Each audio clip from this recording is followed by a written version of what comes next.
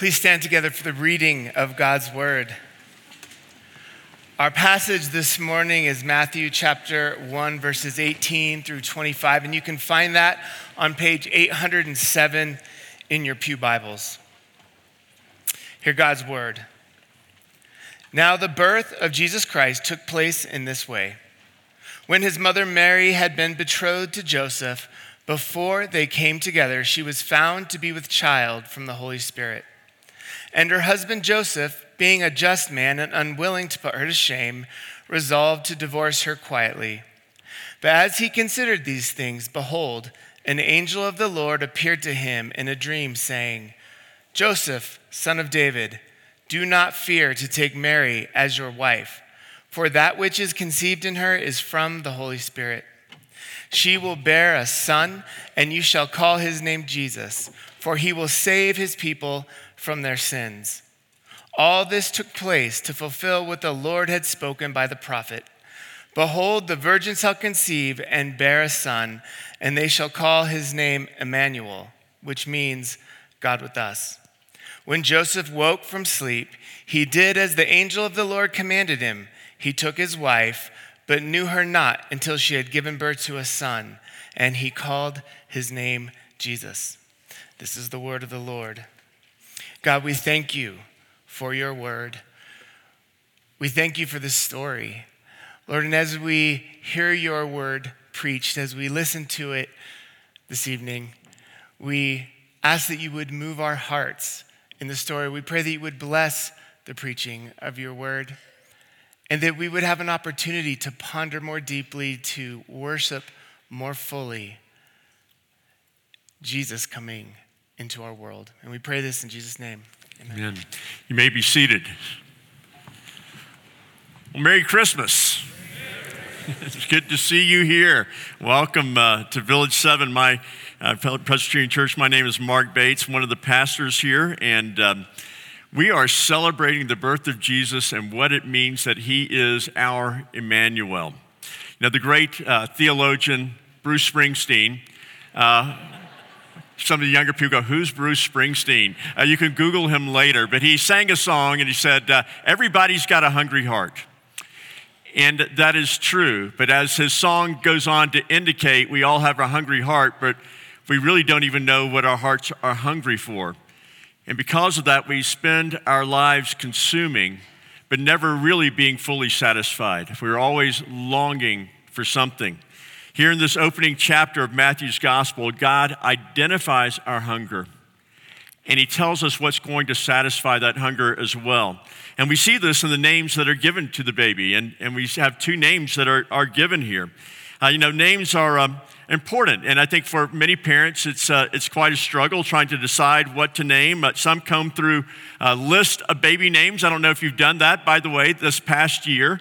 2018, 2019 results aren't in yet. The number one girl's name was Emma. Number one's boy's name is Liam.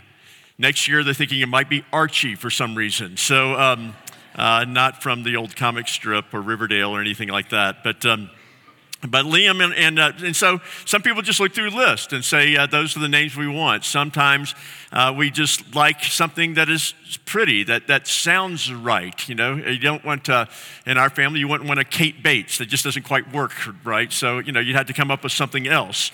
In fact, when Trish and I were expecting each of our children, we really never could settle on a boy's name. And so God made it easy. He gave us 3 girls. And so we really never agreed on a boy's name. But the reason is my given name is actually Marvin, and we didn't want to do that. So, to the poor child. So, we didn't decide. But in the ancient world, names are often aspirational. You would name the child with the hope of what you thought that they would do, or what they might do, or what they might accomplish. And we see this here in the names that are given to the baby. And that, in fact, they're not just a hope or a wish, but they're given by prophetic utterance of saying what this baby will do, what this baby will accomplish. And so we're given these 2 names here of the baby at Bethlehem. And by looking at these 2 names, we find both what's missing in us and what God is going to satisfy in our hearts. So let's begin with the second name that is given here, but it was actually the first one historically, and that is the name Emmanuel, which means, as the text tells us, which means God with us. God with us. Now, at first, that may strike us as a rather strange name. After all, isn't God already with us? I mean, he is God. In fact, oftentimes when we're talking about the very nature of God, we'll use three words that begin with omni. So God is omnipotent, which means what? He's all-powerful. God is omniscient, which means all-knowing. And he's omnipresent, which means he's everywhere. He's all present everywhere. And so God is everywhere present. In fact, we see this in Psalm 139. David says, "Where shall I go from your spirit? Or where shall I flee from your presence? If I ascend to heaven, you are there. If I make my bed in Sheol, you are there." If God is omnipotent and omnipowerful and omnipresent, doesn't that mean he's already with us? I mean, he's here with us right now. And wherever you go, he's with you. Heaven, hell, no matter what, you never escape the presence of God. But when he talks about God being Emmanuel and with us, it's not simply a reference to God's divine nature. It's not even talking about space. It's talking about God's loving care, his divine protection. It's speaking of of intimacy with us. In fact, one of the places we see this in the Bible is back in the Old Testament and an account in Genesis 39, an account of a man named Joseph. Now, this is a different Joseph. This Joseph lived 2,000 years before the Joseph we just read about.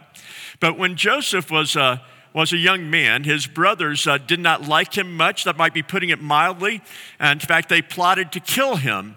But they decided to be kind and just sell him off into slavery instead. And so they sold him in slavery. He's taken down to Egypt. And there in Egypt, he becomes the slave to a man named Potiphar. And here's what, so think about this. Joseph's life's not working out too well right now. He's a slave in a foreign land. But here's what we read in verse 2 of Genesis 39. The Lord was with Joseph, and he became a successful man. He was in the house of his Egyptian master. And then in verse 3, his master saw that the Lord was with him, and that the Lord caused all that he did to succeed in his hands. And then later, Potiphar's wife made a false accusation against Joseph, and he is thrown into prison. And again, it doesn't seem like things are going well, but then when we get to verse 21, and here's what we read. But the Lord was with Joseph and showed him steadfast love and gave him favor in the sight of the keeper of the prison. And then in verse 23, the keeper of the prison paid no attention to anything that was in Joseph's charge because the Lord was with him. And whatever he did, the Lord made it succeed.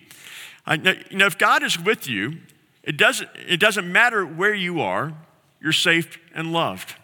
If you're in prison, if you're enslaved, if you're free, he's speaking about the presence of God. When God is with you, you're safe, you're loved, you're cared for, you're treasured. And that's what Emmanuel means. When he says that God is with us, he's not simply saying that God is divine and inhabiting the same space, but he's saying God is with his people the way a friend is with a friend, or even more so, the way a father is with a child. Now, it goes, and that's ultimately where this is going. It goes deeper. It's not simply safety and security, but it's talking about a father's love. If a child, what does a child need from a father? A child needs safety, of course. But a good father doesn't simply provide, food and clothing, doesn't keep you safe and dry and warm. A father, provides that love, that approval, that acceptance, that smile. Every child looks for the approval of a father. In fact, you'll see this in little children. You'll watch them play, and they'll be doing something. They'll do some trick that every 3-year-old has ever done. But what do they say? Look, Daddy, look. Watch me. Watch what I do. What are they asking for? They're not just wanting the father to see that they're safe. They want the father to smile. They want the approval of the father. We have a longing for our father's approval. And as a helpful book on St. Augustine, Jamie Smith tells several stories of what might rightly be called father hunger. That term, father hunger, was coined by Dr. Margot Main. She's an expert on eating disorders. And she found that the emptiness that many women feel from having fathers who were either physically or emotionally absent often turns into an unhealthy relationship towards hunger and food. And the reason they have this unhealthy relationship is not so much an issue with food, but they have a hunger. They have a father hunger. And of course, it's not just daughters who have this father hunger. Sons have it as well. In fact, every man that I've ever met, anyway, as we've talked about fathers, every man is looking for the approval of his father, even if their father's been dead for years. They'll do things, they'll think, I wonder what dad would think of this. I wonder what dad would think of this. The author Paul Auster recalls a rather trivial moment when he was a child. The family had gone out to eat on a Sunday, and it was a very crowded restaurant, and so they had to wait. And so the father said to his son, to Paul, he said, come with me outside.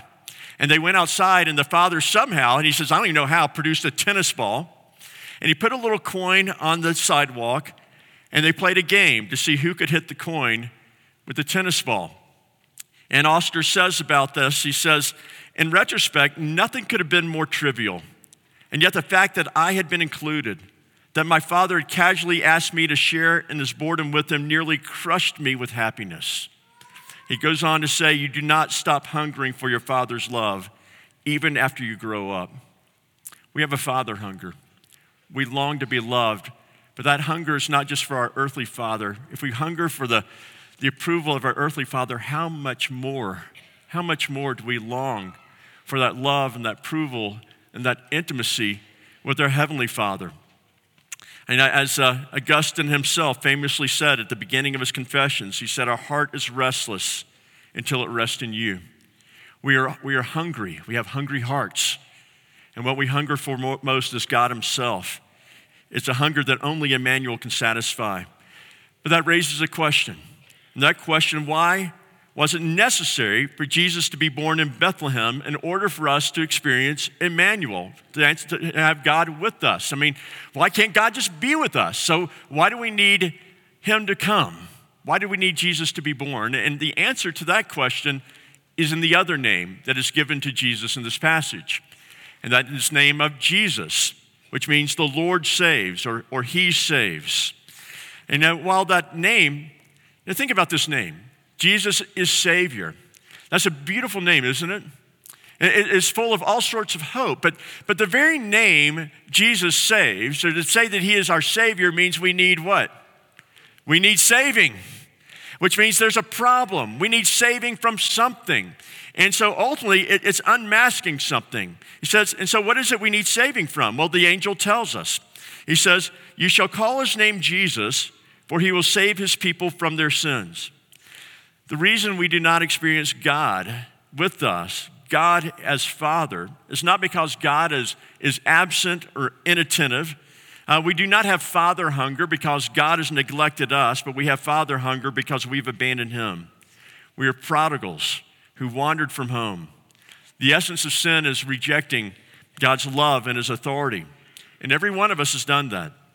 Instead of listening to God, the Father who loves us, who instructs us as his children and saying, here's what you ought to do. I love you. Listen to me.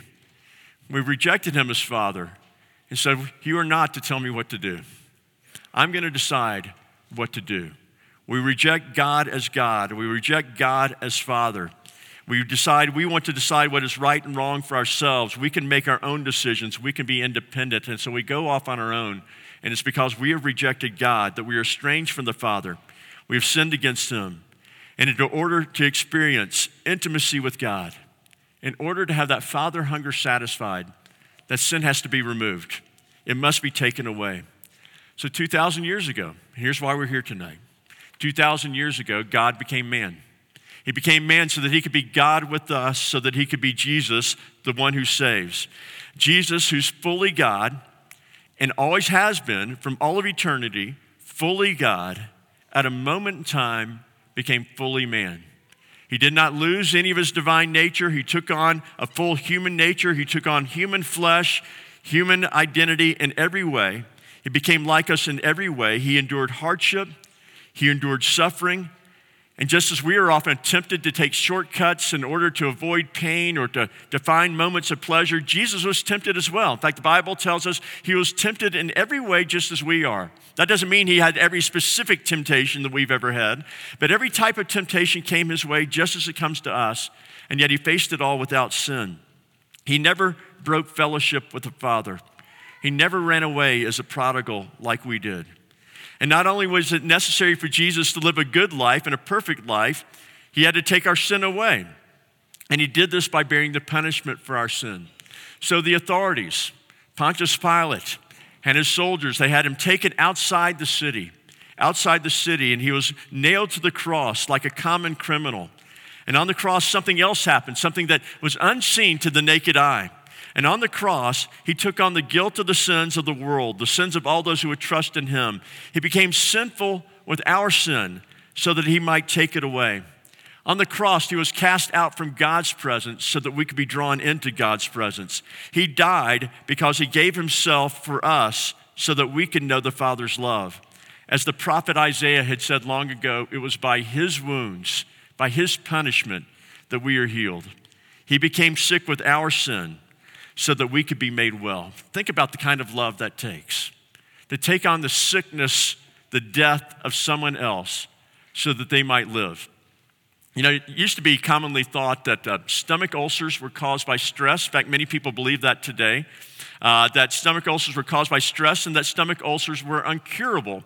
And this worked pretty well for the pharmaceutical industry because they had some drugs that could help relieve stress. And so there's a lot of money invested in this whole industry. Well, there's a Australian doctor in training, of all things.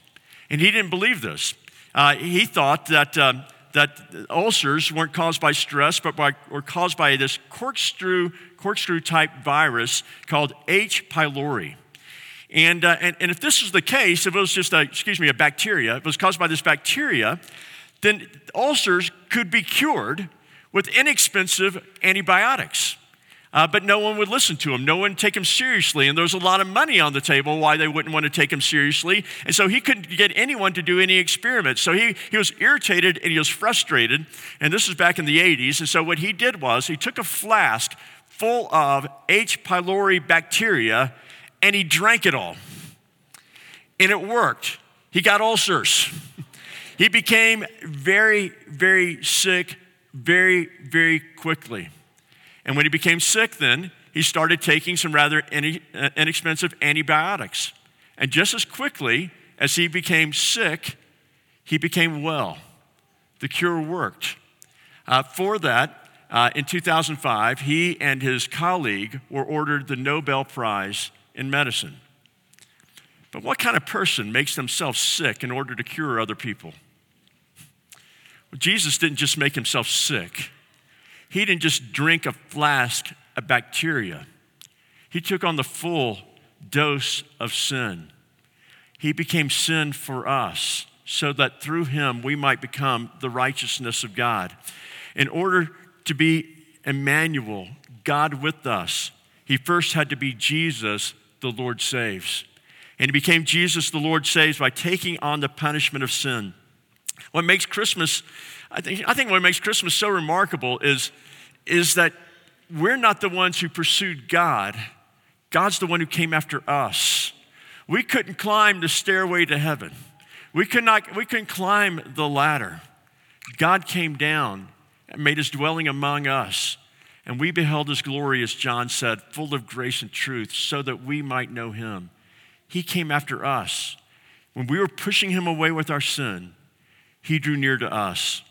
In the 1950s, there was a man named Terry Dobson who was one of the first Americans to study Aikido, the Japanese art of self-defense in Tokyo. And so he's there studying Aikido in Tokyo, and one day he's riding the subway back home, and onto the subway gets this very large, very drunk, very angry man. And this drunk man was out of control, it seemed, and then at one point he took a swing at a woman holding a baby, and he ran off this elderly couple. And so Terry's going, well, I guess this is why I've been training. Now here's why I've been learning Aikido. And so he stands up, and he's prepared to fight this man. And as he stands up to fight this man, suddenly the man looks at him and goes, "Ha, a foreigner. It's time I teach you some Japanese manners." They're about to throw down, right? And just as he's moving towards him, another passenger shouts, "Hey," in like this cheery, happy voice. And he looks at the drunk man, looks over, and he goes, "Hey, come over here." And he's going, "What's this?" And he walks over to them, and it's an elderly Japanese man. And he beckons him over with a wave, and he just starts engaging the drunk man in a friendly conversation. And at first, the drunk man's still belligerent, he's still angry. But the elderly man just begins to talk. And he talks about his wife and their garden and how they enjoy sitting out on the wooden bench drinking sake in the afternoon. And he just tells about his wife. And then he says to the drunk man, he goes, "I'm sure you have a lovely wife too." And at that point, the drunk man just begins to sob. He says, "My wife died." And then the elderly man asks him about his story. And he begins to tell him about the shame of losing his job and then losing his house. And then the subway came to the place where Terry had to get off. And as Terry got off the subway, he looked back, and there was the man sprawled out across the seat with his head in the elderly man's lap. And he heard the elderly man speaking words of comfort to him. Here's a man who was doing everything he could to push everybody away. He was mean, he was drunk, he was angry, and yet the whole while, what was the cry of his heart? The cry of his heart was for someone to call him in, and one courageous elderly man reached out in love and asked him what he was doing, asked him his story, showed care, showed concern. We've been like that with God. We're pushing him away, angry, sinful, bitter. And God the Father draws near to us through God the Son and calls us to him. He's Emmanuel. And the way that he is Emmanuel, God with us, is because he's first Jesus, the God who saves. We're all hungry for the Father's love. We all long for it desperately. And we can have it through Jesus. That's why he came. He came so that we might know him and might know the love of the Father. And so let's pray to that Father, thanking him for the love that we can have through Jesus. Let's pray. Father, we do thank you for the hope that we have, because we are like that man, angry, running our own way, fearful that no one would want us, full of shame for what we have done and things that have been done to us. And yet you are the Father who calls us to you, to yourself.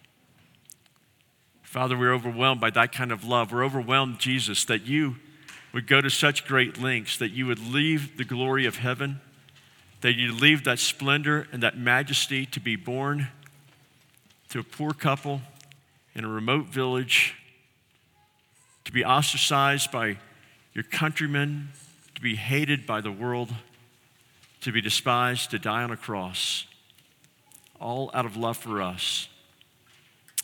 And tonight, even as we celebrate Christmas, you may be here thinking that you don't know the Father's love. You have a hunger, you have an ache. In fact, you don't even know if you're fully capable of believing, but you want to. One of the things St. Augustine said is the desire for grace is itself grace. And if you long to know him, then that means he's calling you. So simply come before him even tonight and say, Lord, I've gone my own way, and I've been distant from you, and I've been trying to satisfy my hungry heart with so many things, and there are many things that make me feel good for a time, but at the end of the day, I'm still hungry. I still have a longing. So Lord, I now know I long for you. So I ask you to forgive me, not because of what I have done or what I will do. Lord, I don't even know what I can do, but I thank you that Jesus is the Lord who saves. And I thank you that he died on the cross for my sins so that I might be forgiven, so that I might have Emmanuel, God with us, even more, God with me. And so, Lord Jesus, I ask you to be my Lord, to be my Savior, to come near to me, that I could walk with you in the kind of love that a father gives to the child he adores. We praise you, O Lord, that the promise of Emmanuel is a promise you will keep and have kept for many of us. And we rejoice in this good news. And we pray all this in Jesus' name. Amen.